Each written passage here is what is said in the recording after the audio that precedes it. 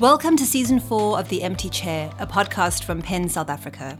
I'm your host, Nadia Davids, and I'm the current president of PEN SA.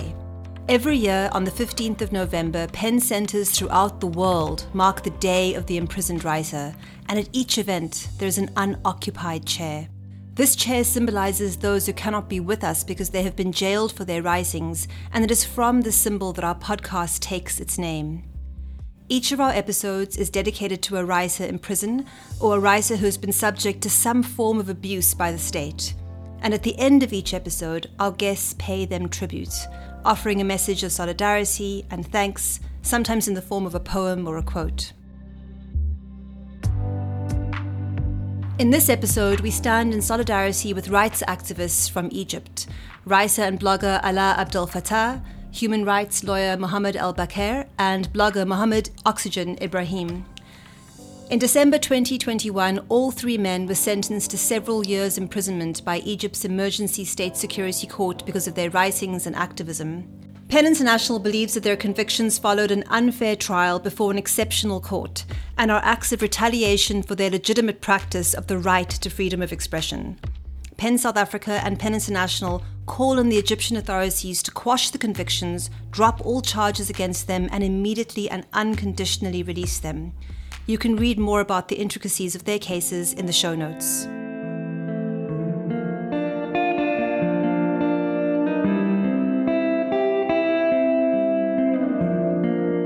In this episode, I interview my friend and a mentor, historian Siraj Rasool, about District 6 in Cape Town, an area made famous both by its extraordinary spectrum of diversity and by the immense cruelty of apartheid forced removals, reducing through bulldozers and brute force that vibrant inner-city neighbourhood home to more than 60,000 people into an empty, desolate, rubble-filled landscape.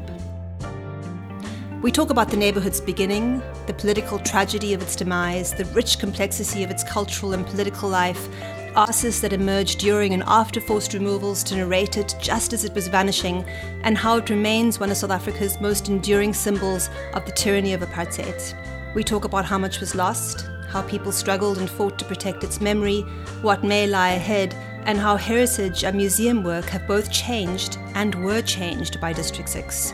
We even managed to fit in a bit about the US, about the Lower East Side Tenement Museum in New York, which in some ways mirrors the practices of the District 6 Museum. I'm Nadia Davids, and I'm a writer and an academic, and both my research and creative work engages the landscape of District 6, past and present. Siraj Rasool is a widely published senior professor of history at the University of the Western Cape, and also teaches museum and heritage studies and curatorship. His research is on museumology, race in museums, restitution, political movements, and the politics of non-racialism. And he served on the boards of the District 6 Museum and Iziko Museum in South Africa, and is currently on the New South African Advisory Board for Restitution and Reparation. Forced removals represented an attempt to sever people's ties with a place, to create such disjunctures that people would not remember, and that people would develop attachments to other places. What's interesting is how this was never the case. It was a particular pleasure to have this conversation with Siraj because he shaped so much of my thinking around the district, and his extraordinary scholarship and all its intellectual rigour and humanity has been a primary source for my own research. If it sounds like we go way back, it's because we do. Our families have known each other for 3 generations, and we're in and out of each other's homes in the district. And Siraj has always struck me as someone who holds that silvery, elusive space between the last moments of that neighbourhood and what it may become in the future. And that's because you'll see from the interview, he was a boy when the district was destroyed, and his life's work in part has been about reconstructing it through scholarship. Thank you for joining us in this conversation. Siraj, thank you so much for joining us today. It is a particular privilege, both because I think that you always offer such a vast and beautiful narration that is deep and profound around the history of the district, but also because I get to be in conversation with somebody that I think of as a mentor and a friend, and certainly somebody who has shaped my understanding of the district as a landscape both of loss and possibility in the most meaningful ways since I was a girl, not just a scholar. So thank you very much for being here. So today we're going to be speaking about District 6, about the politics and poetics of the space, about processes of memorializing it, and let's see where the conversation goes. And I thought that a possibly quite generative place to begin would be by reading two extracts from writers from and of the district who narrated it both in a moment of looking back and also in a moment of destruction. And so I have two extracts, one from Richard Reeves' Buckingham Palace District 6, which narrates his time at this particular juncture as a young boy. And the second is from Alex Laguma's In the Fog at the Season's End, where there's a small extract that details somebody who's undergoing the process of forced removals. And here they are. From Richard Reeve. I remember those who used to live in District 6, those who lived in Caledon Street and Clifton Hill and busy Hanover Street. There are those of us who still remember the ripe, warm days. Some of us still romanticize and regret when our eyes travel beyond the dead bricks and split tree stumps and wind-tossed sand. When I was a boy and chirruping 10, a decade after the end of the Second World War, when I was Tarzan and Batman and could sing Rainbow on the River like Bobby Breen, in those red, white and blue days, I remember especially the weekends, which began with the bustle of Friday evenings when the women came home early from the factories and the men came home late, although they'd already been paid off early, and the feeling of well-being and plenty in the house on the upper left-hand side of Caledon Street near St. Mark's Church. And then a section from Alex Laguma. An old woman was sitting in an old deck chair in the middle of a crowd amongst a pile of furniture. The canvas of the chair was worn where it was folded around the supporting slats, and the threads hung in dirty streamers. The canvas had been patched and stitched in places, and a lot of the stitches had come apart, so it looked as if the old woman would slide right through the chair at any moment. The old woman did not move. She just sat there in the middle of the crowd with the furniture and stared straight ahead. Pots and pans with dented containers, a broken sewing machine with split cover, a chipped washstand set, the handle missing from a chamber pot, basins and jars and canisters, armchairs and bed springs, rickety bedsteads all heaped haphazardly around the old woman, ready for loading, so that she sat in a laager of second-hand household goods. The shifting crowd gathered around and looked at the old woman sitting there in the barricade of furniture. So just those two extracts, I think, and extraordinary in some ways how timeous the Laguma section is when we think about the refugee crisis, forced removals, the detritus of trace, people moving against their will. And I remember you once describing what happened in the district as a war crime. And I've always sort of retained that particular phrasing of it. And so I'd like to open by asking you about what your sense of the district is today when you drive past or walk past. When I drive through District 6, sometimes stopping at different sites, unfortunately, I do so as the little boy who went to school in District 6, who is able to retrace his steps and think about days on the playground. But I also encounter District 6 as a scholar, and I do so with all of my scholarship on the area and on apartheid and forced removals and on the history of Cape Town.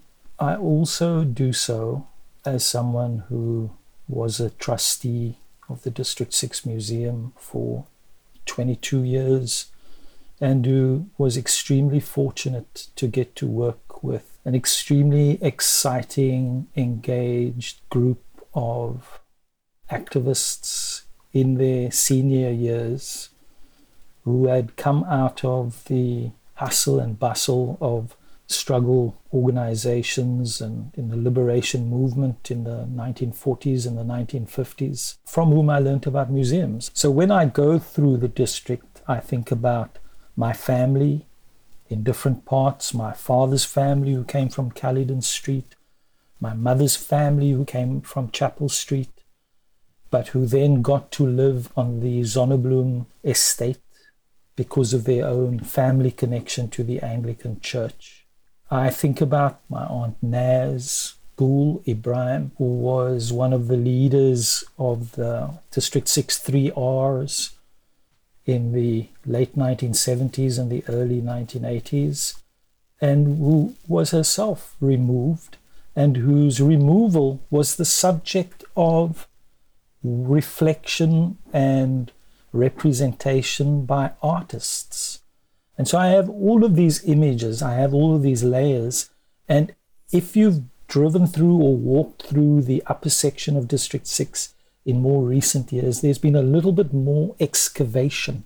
And so you're actually able to see the layering of the homes, you're able to see the foundations and sometimes walls and material fabric of homes that suggest life. And you know that life because there is a rich body of photography of the urban architectural fabric of the area and of people, of life on Richmond Street. And when you drive past Richmond Street or the remains of Richmond Street, you think about those scenes of social life. You know, I mean, I've got very profound memories of walking on Hanover Street, of going to school at Upper Ashley Street and at Chapel Street and at Harold Cressy, and walking through the area and doing so at the time of removals, of witnessing the removals. My family had moved out of District 6 before the removals and kind of became middle class.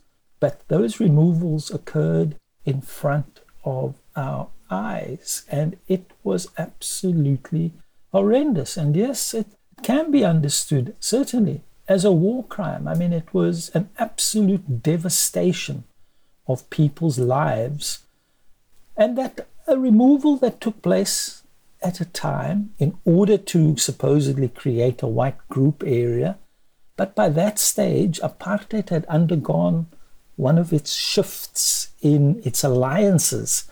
And so actually, truth be told, the constitution of the white group area never really happened, apart from some blocks of flats, apart from the imposition of the architectural monstrosity of what was then the Cape Technikon, which ironically used some of the material fabric of the old homes in its very construction.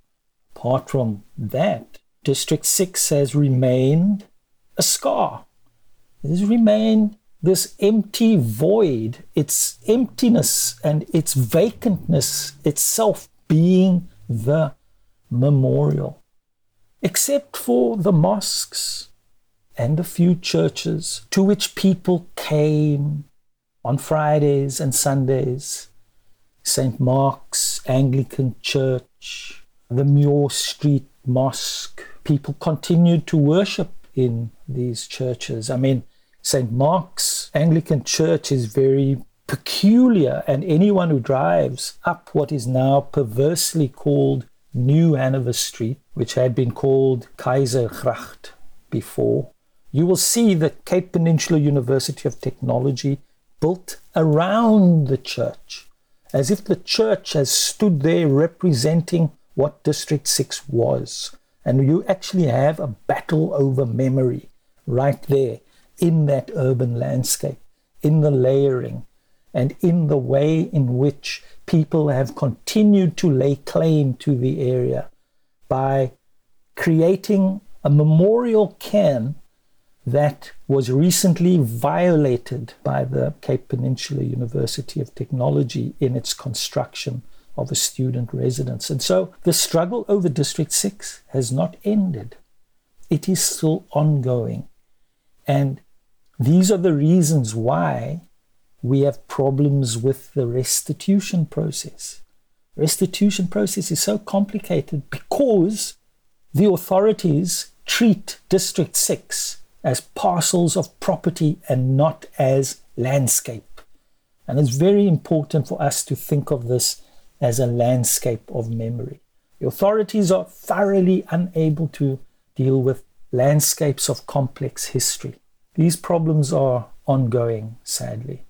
I mean, Suraj, is such an extraordinary and rich answer. And I was just struck as you were speaking, it's the Eric Hobsbawm quote where he talks about this profound interface between who we are and what we do, and this child witnessing this devastation and this destruction, and then threading that together with familial relationships with the neighborhood, political education through the process of removal, but also its aftermath. And also just thinking about generationally a kind of a responsibility that your scholarship carries, the bridge between what's come before, where we are now, and what might come in the future. I mean, I think a lot about how, in my own experience at the district, of course, and we have this entangled family history as well, is that the removals ended in 1977, which is when I was born. So I never actually saw the district, but my first school of Zonneblum, the playground ended where the district began. And there was always a very, very acute, unsettling, disturbed feeling about what was not there.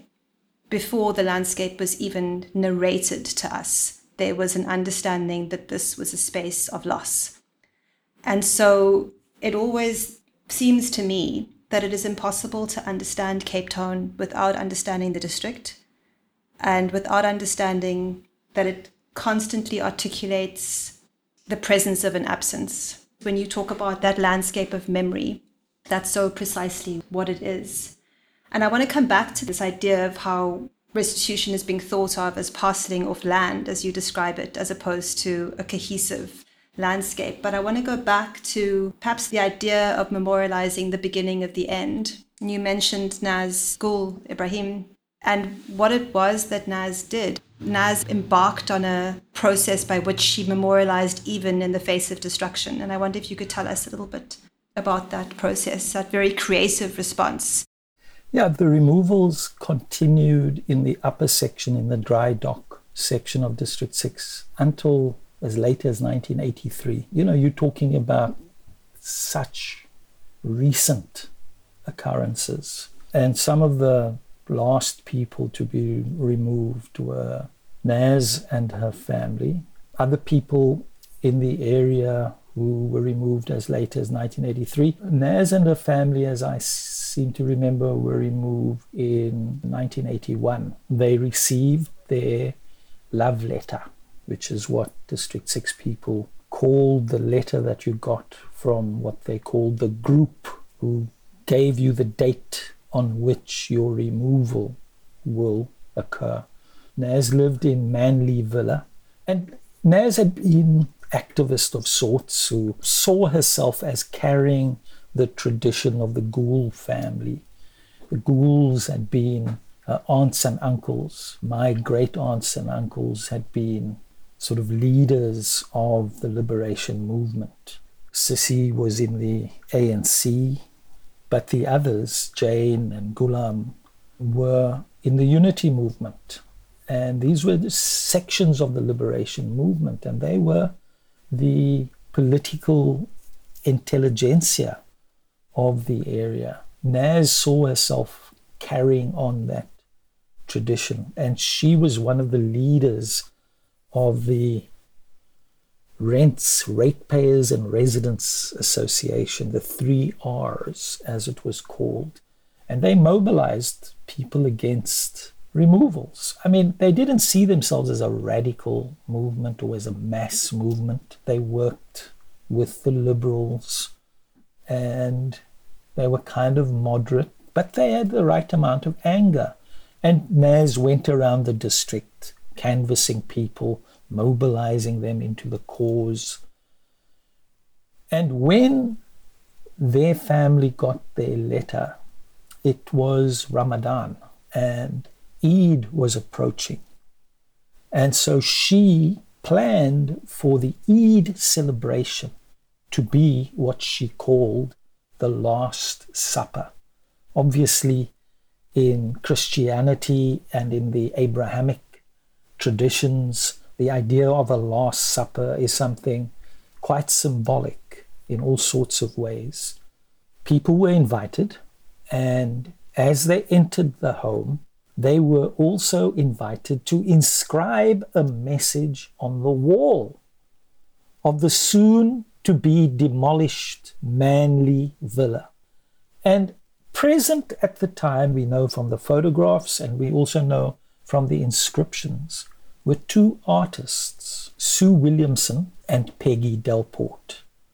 And it is highly likely that the filmmaker Lindy Wilson was also present. They all knew each other and they were involved with each other in many ways. And the photographs that were, I think, taken by Sue Williamson are extremely poignant. They are of the young people, many of whom you and your parents would know.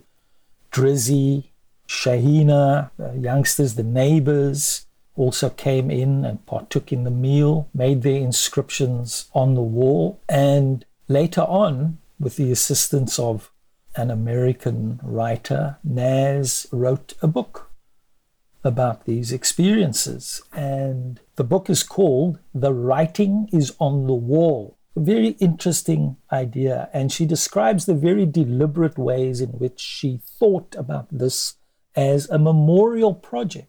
So what I have argued is that many of the methodologies of the District 6 Museum were being enacted in the final stages of the removals themselves. These inscriptive methods that we associate with the District 6 Museum of writing your message on the wall, write your message on the floor, write your message on the cloth. Please come here and interfere with the space. So these soon-to-be demolished houses were proto-museums in the making as people were living their final parts of their District 6 lives. And it is just absolutely poignant to think about what people felt at the time, what they said to each other, what they thought. From that Last Supper, Sue Williamson went on to put on probably the first instance of installation art in South Africa, in the then Gowlet Gallery, in which District 6 debris from demolished buildings were put on display with some furniture from Naz's home, together with cloth. And all I have are photographs from that event and some descriptions of what happened. To me, it's quite interesting to think what happens when you have the transfer of the furniture from the home into the art gallery and the changes of meanings that occur. And as you know, Sue Williamson has worked with this removal history through at least 2 more installations, one of which is in the collection of the National Museum of African Art, Smithsonian in DC, and the other of which is in the collection of the Birmingham Art Museum down in Alabama. And that one installation I went to myself, and it took place in the Irma Stern Museum. So you have a certain way of appropriating traumatic experience and turning it into art. It makes one really think about the ethics of art making, about the ethics and politics of representation, about what the responsibilities are of the artist, the historian who works with traumatic histories of traumatized people. And I must say, I was absolutely delighted to be present in Sue Williamson's studio with Drizzy or Idrissa and Shahina at the time of the launch of the late Naz Gould's book, in which Sue revealed to Naz's daughters the range of artworks that she had created, including an exhibition that was specially made for the Goodman Gallery, then in District 6, but which described itself as being in Woodstock because the lower part of District 6 got cut off through the building of the boulevard. So you have this District 6 landscape that has suffered from balkanization and from being dispersed. But that lower section needed to be administered as a colored group area, and it was just incorporated into Woodstock. And what was Drizzy and Shahina's response to all these various installations? Well, they were utterly blown away and they were a little shocked, I can say. And truth be told, a photograph of Naz graced the Havana Biennale. A huge banner photograph of Nazgul Ibrahim. An exhibition took place at the Goodman Gallery of these photographs that had been turned into part of an artwork. These are complicated issues of representation, and I think that was kind of Sue Williamson's TRC moment, her own personal TRC moment, and she has subsequently given one of the artworks consisting of a compendium of images to Shahina, who I think donated it to the District 6 Museum. So I'm getting into some depth here, because it's kind of work that I've done. No, it's granular. It's a wonderful granular detail. But it's also, I think we have to distinguish between the methods of different kinds of artists. And I think we need to talk about the work that Peggy Delport has done. Her mural on the wall of the Catholic Church Hall on Hanover Street, and that culminated in the mural, the fresco work in the District 6 Museum interior, and the fact that Peggy Delport is an artist who works collaboratively. You would never be told, and nobody would ever make a claim, that the Streets exhibition and the Digging Deeper exhibition in the District 6 Museum in some ways can be thought of as Peggy Delport installations. But that is not what she would claim, and that is not the work that she does. Those are works that brought together the resources of artists, historians, ex-residents.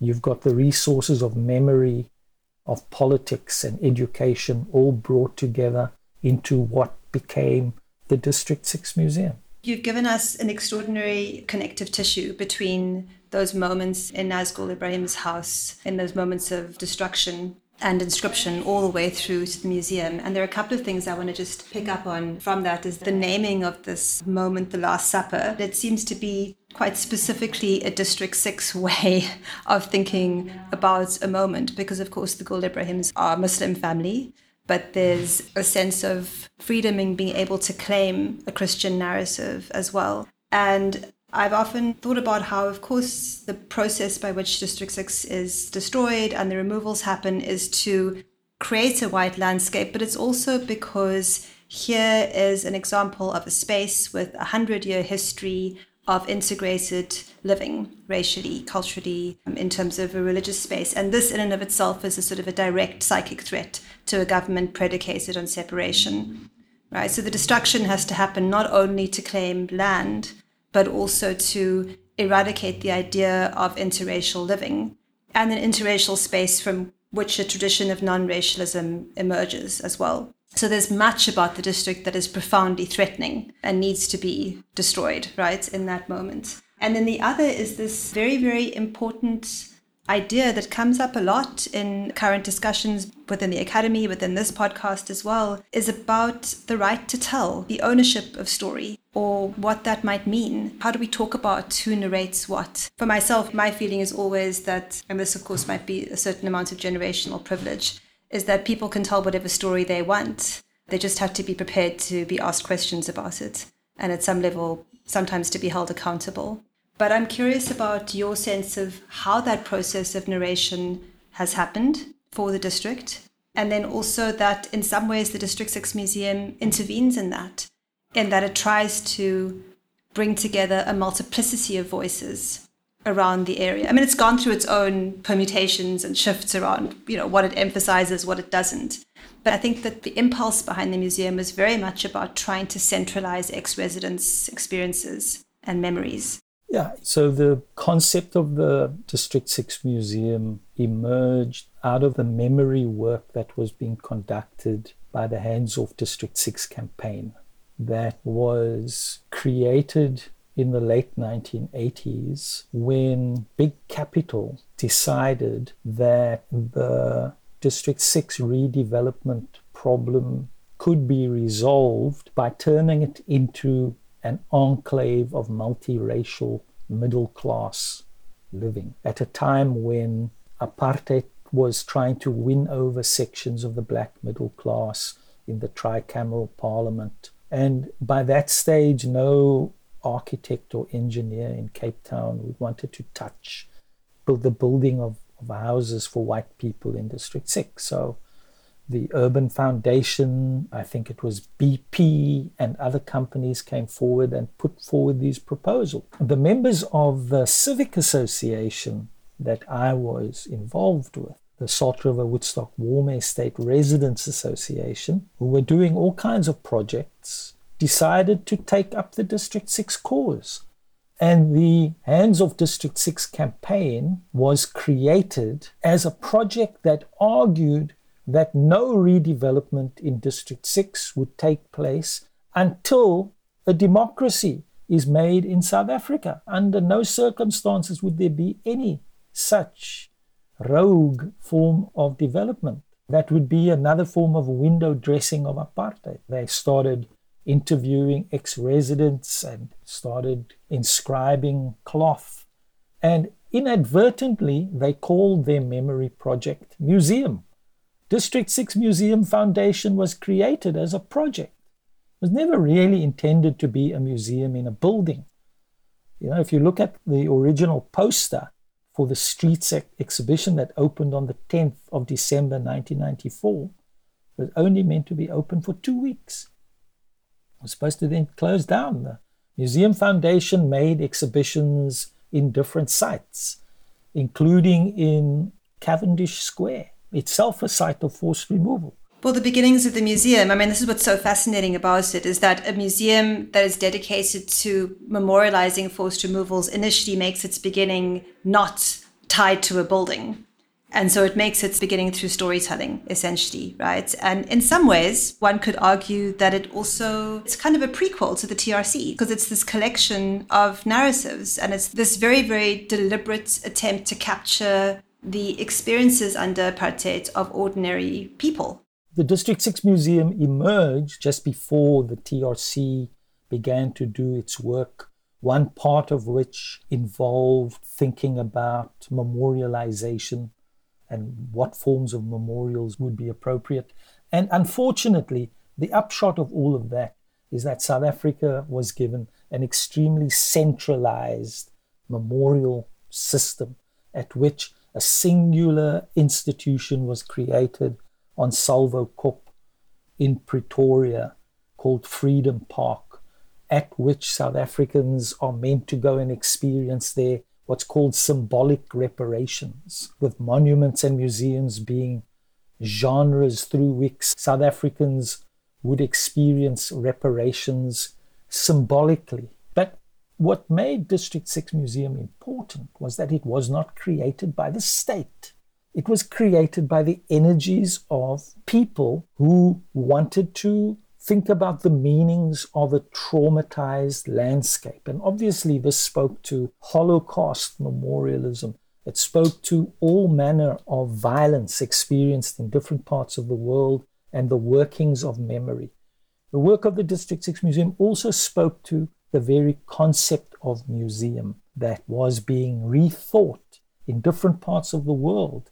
This was a fundamentally new concept of museum, a non-collecting museum, a museum of process that was very much like other museums in Latin America, such as the Museu da Maré in Rio de Janeiro in Brazil, but also like some museums in the United States. And the District 6 Museum has had extremely fruitful, ongoing conversations with colleagues in New York, in St. Louis. And these have been very important connections and sources of inspiration, because this is work that you have to do in community. You have to do it collegially.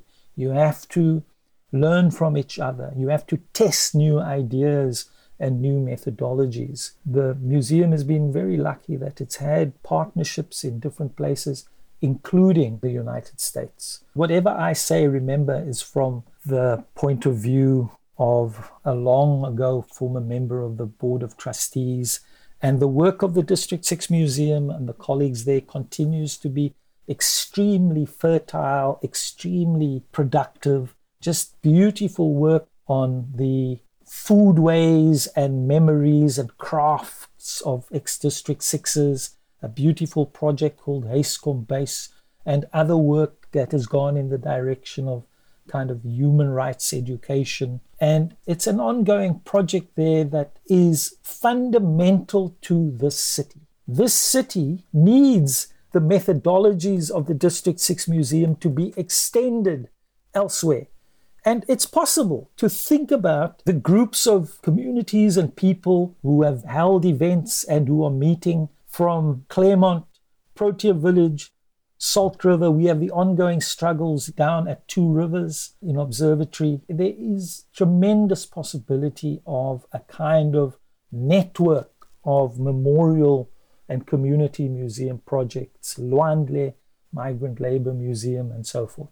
I mean, I think what you're pointing to is that it's an organization that positions itself as a space in which to consider both the politics and the poetics or something. So it's not just a museum, but it's an activist space as well that does activist work. And this is partly why it will find interface with a museum like the Tenement Museum in New York, because there it's about collecting the experiences of immigrants. And of course, the architecture of where the Tenement Museum is, Lower East Side, is somehow, it resembles District 6. Like there's a kind of a resonance there because it's all sort of late 18th century, 19th century. It's also the port city. It's the idea of this flow of immigrants coming into a particular space. Although, of course, in our city, we also have the history of the recently freed enslaved peoples, indigenous peoples, managing to find sanctuary in that space. But there's work, I think, around garment workers and factory workers and sweatshops. So it's about trying to find ways in which these spaces connect a history of struggle to the present moment. Because I think one of the crises that we face, I suppose in South Africa generally, but also in Cape Town, and particularly around a landscape like District 6, is this abrupt disconnection where continuity is broken generationally. And so generations that come out of that space don't know the space at all. Partly they've been dislocated, and that's part of apartheid spatial planning. But it's also, if there is nothing to see but an empty landscape, you have to put a great deal of energy into finding what it might have looked like and where your family might have lived. You're right to draw these parallels and these similarities and connections between District 6 and Lower East Side and the work of the District 6 Museum and the Tenement Museum. The Tenement Museum, of course, made far more creative use of reenactment and of making presentations of the past through the technique of reenactment in a space. They would have performers. And that, I think, has to do with the time lapse and with the authority that you have to produce history through the dramatic presentation.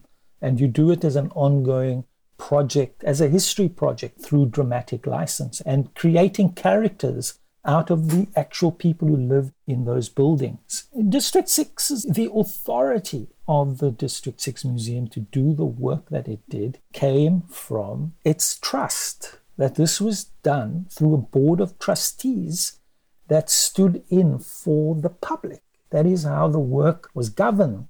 In the early days, that trust, the members of that trust had a direct connection to the struggles against removal and to the liberation movement in District 6.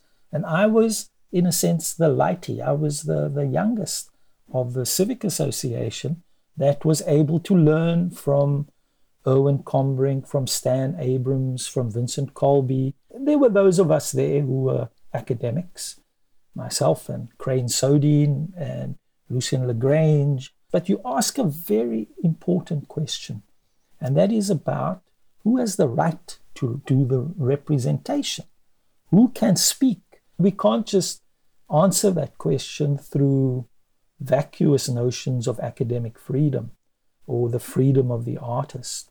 I think what we need is an ethical relationship with the experience of suffering and people's experience of struggle. And you're absolutely right. I mean, forced removals represented an attempt to sever people's ties with a place, to create such disjunctures that people would not remember and that people would develop attachments to other places. What's interesting is how this was never the case.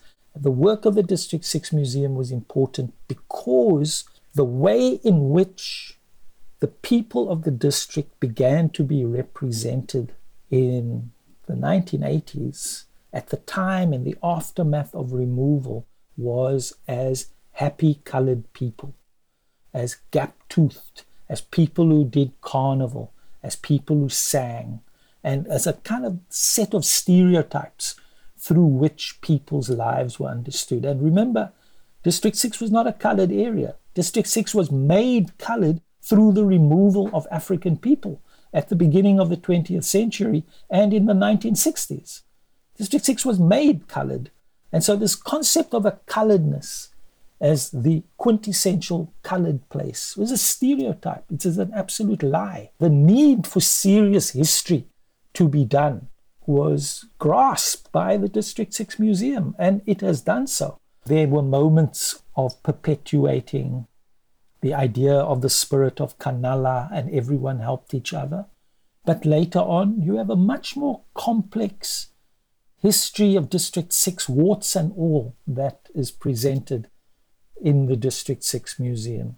I'm thinking about two things about a conversation with Uncle Vince, with Vince Colby, so many years ago, where he talked about how it was very important not to romanticize the area, and very, very important to maintain a commitment to history from below. Because if you walk into the museum and all you see are these kind of floating photographs of the icons of the area, it's impossible as a young person to live up to that. And the other thing I was thinking about as you spoke, when you talked about the ethics to tell and a certain amount of an acquaintance with suffering in some way, is just how that also gives rise to a certain kind of solidarity and a certain understanding. And so the museum was always very, very careful, even from the outset, to not allow District 6, as charismatic as it is, to be the stand-in for forced removals and to be the only space in which we think about forced removals. And so I think one of the first things you see when you walk into the museum is a roll call, a dreadful, terrifying, heartbreaking roll call of places of removal. Remember Moderdam, Simonstown, Cato Manor.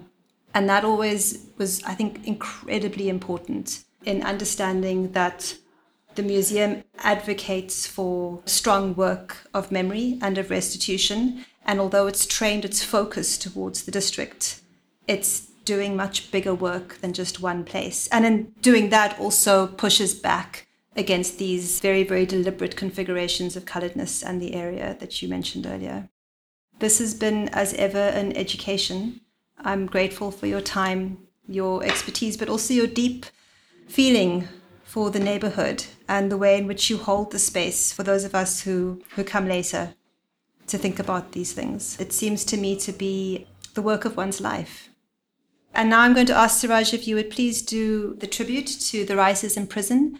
In this particular episode, we're standing in solidarity with Ala Abdel Fattah, Mohammed Al-Bakr, and Mohammed Ibrahim, who are currently imprisoned in Egypt. And as my tribute, I want to read a statement, a poem, a memorial text from the District 6 Museum that speaks to its anti-racist work and its work in valuing the lives of people. Remember Dimbaza, remember Botshabelo, Onverwacht, South End, East Bank, Sophiatown, Makuleke, Cato Manor. Remember District 6. Remember the racism which took away our homes and our livelihood, and which sought to steal away our humanity. Remember also our will to live, to hold fast to that which marks us as human beings, our generosity, our love for justice, and our care for each other. Remember Tramway Road, Moderdam, Simonstown. In remembering, we do not want to recreate District 6, but to work with its memory of hurts inflicted and received, of loss, achievements, and of shames.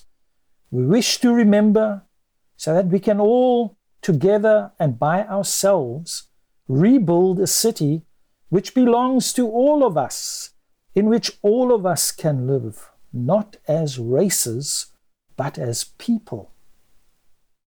Thank you, Siraj. Thank you for being here with us today. And thank you for your work, from which I continue to learn.